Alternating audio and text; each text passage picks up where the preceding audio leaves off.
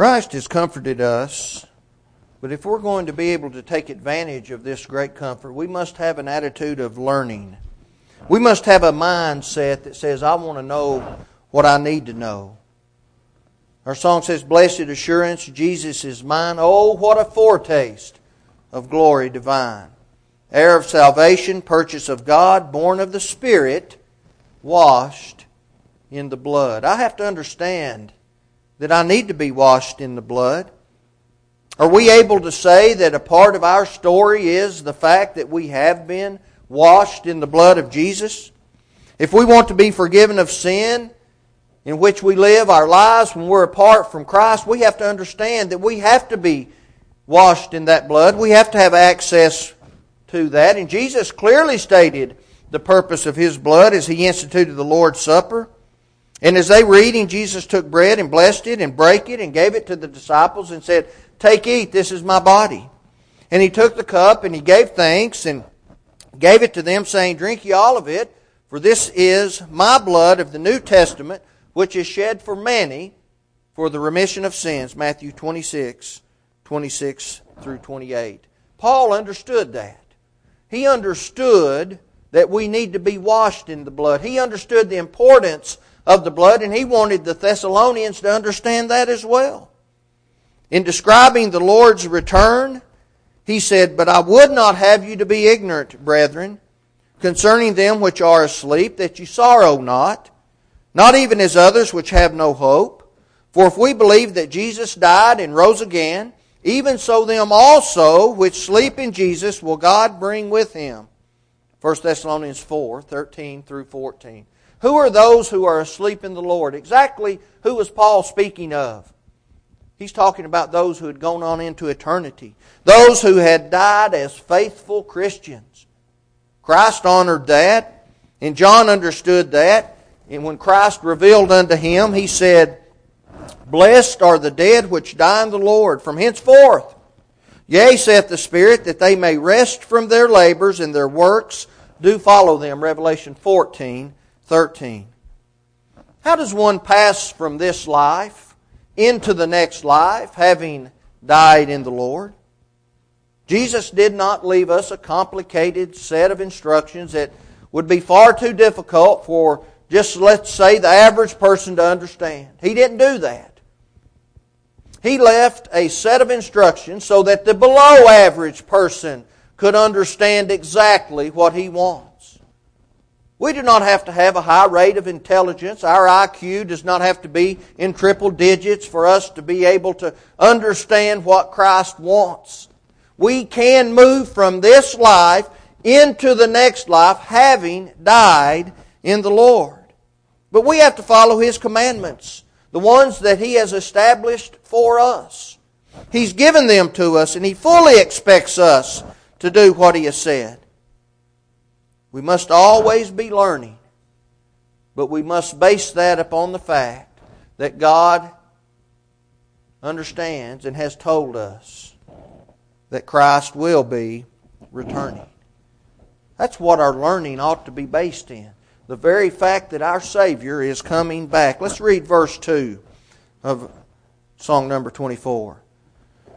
Perfect submission, perfect delight, visions of rapture now burst on my side. Angels descending, bringing from above, echoes of mercy, whispers of love. The idea of the denominational rapture is not found anywhere in the Bible, but in the sense of a snatching away, so to speak. Christ will return, and we're going to meet Him in the air, and there we will be with Him. Notice what Paul said in 1 Thessalonians 4, 15 through 16. He said, For this we say unto you by the word of the Lord, that we which are alive and remain unto the coming of the Lord shall not prevent or go before them which are asleep, those who have died in the Lord. For the Lord Himself shall descend from heaven with a shout, with the voice of the archangel, and with the trump of God, and the dead in Christ shall rise first. Angels will be descending. The saints will be returning right along with our Savior. Christ comforted His disciples with that knowledge. He told those who were going to be left behind. He said, "Let not your heart be troubled. You believe in God, believe also in me. In my Father's house are many mansions. If it were not so, I would have told you." He said, "I go to prepare a place for you, and if I go and prepare a place for you, I will come again and receive you unto myself, that where I am, there ye may be also." John 14, 1 through 3. Jesus will come again. He is returning. And for those who are not ready to meet Him, there's not going to be any comfort. He wants to comfort. He came so He could comfort. But we have to be ready. Those people who are not ready are going to experience the wrath of God. Paul explained it this way. 2 Thessalonians 1, 6 through 9, he said, "Seeing that it is a righteous thing with God to recompense or to repay tribulation to them that trouble you." They were being troubled by the Roman government.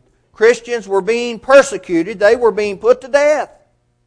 Nero was descending upon Jerusalem and killing Christians.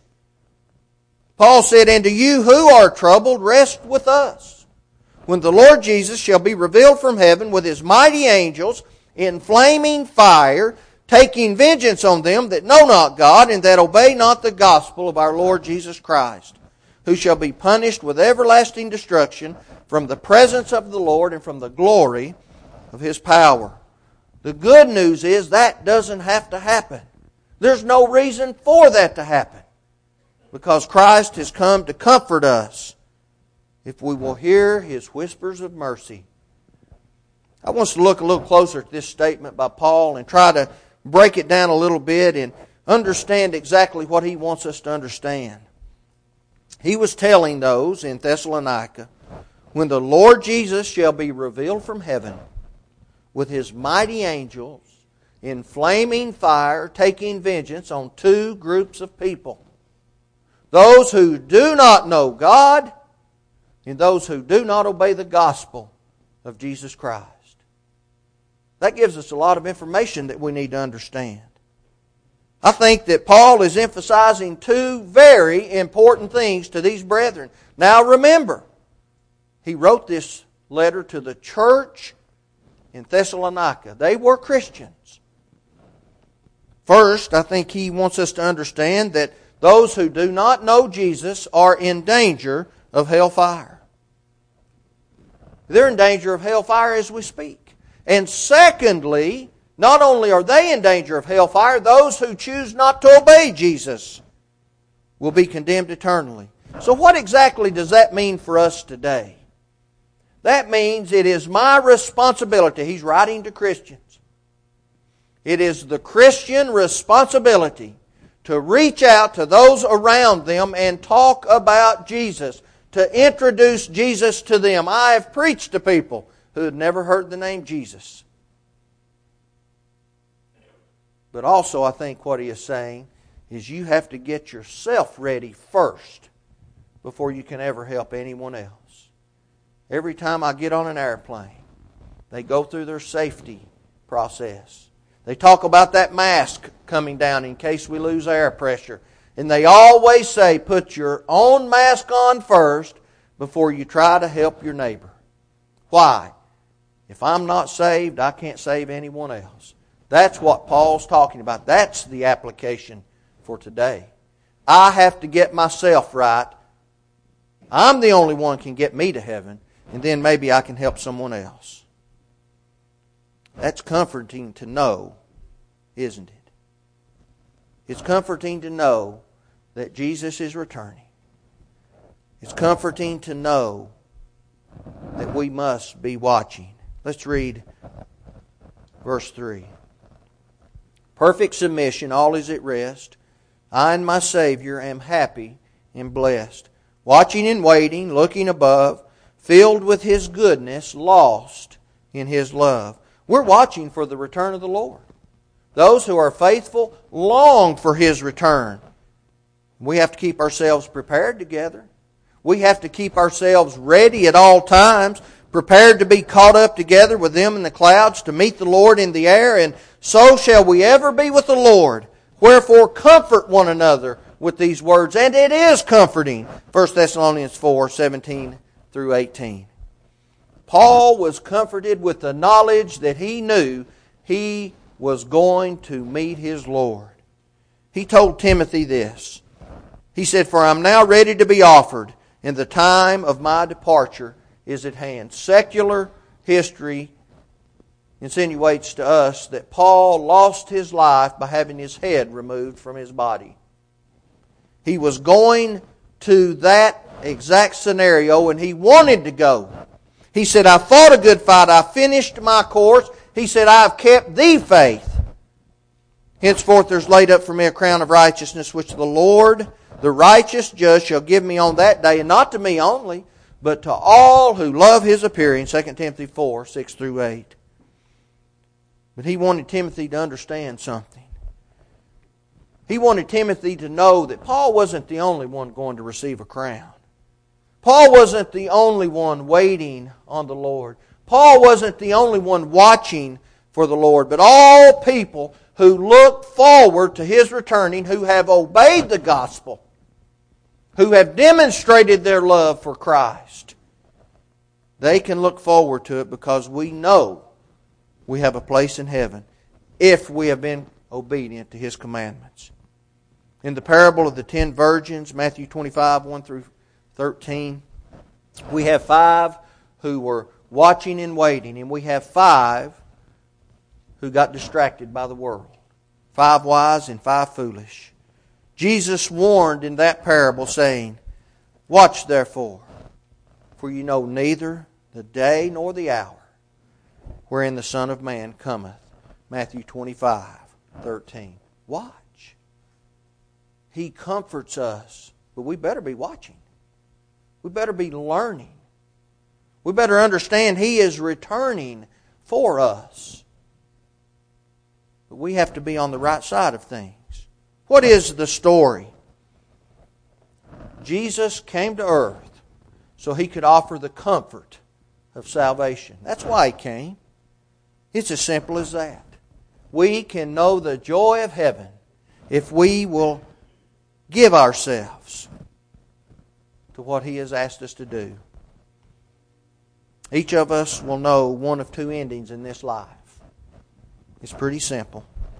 Paul warned, saying, "Behold therefore the goodness and severity of God.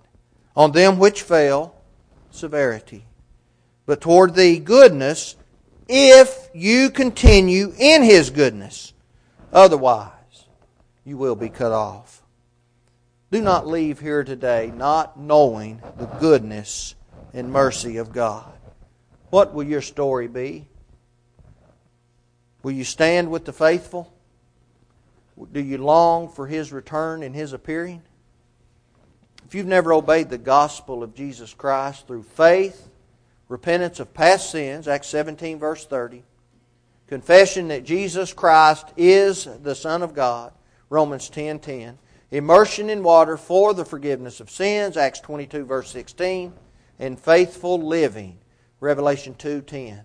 If you've never done that, what's your story? We know what the story is.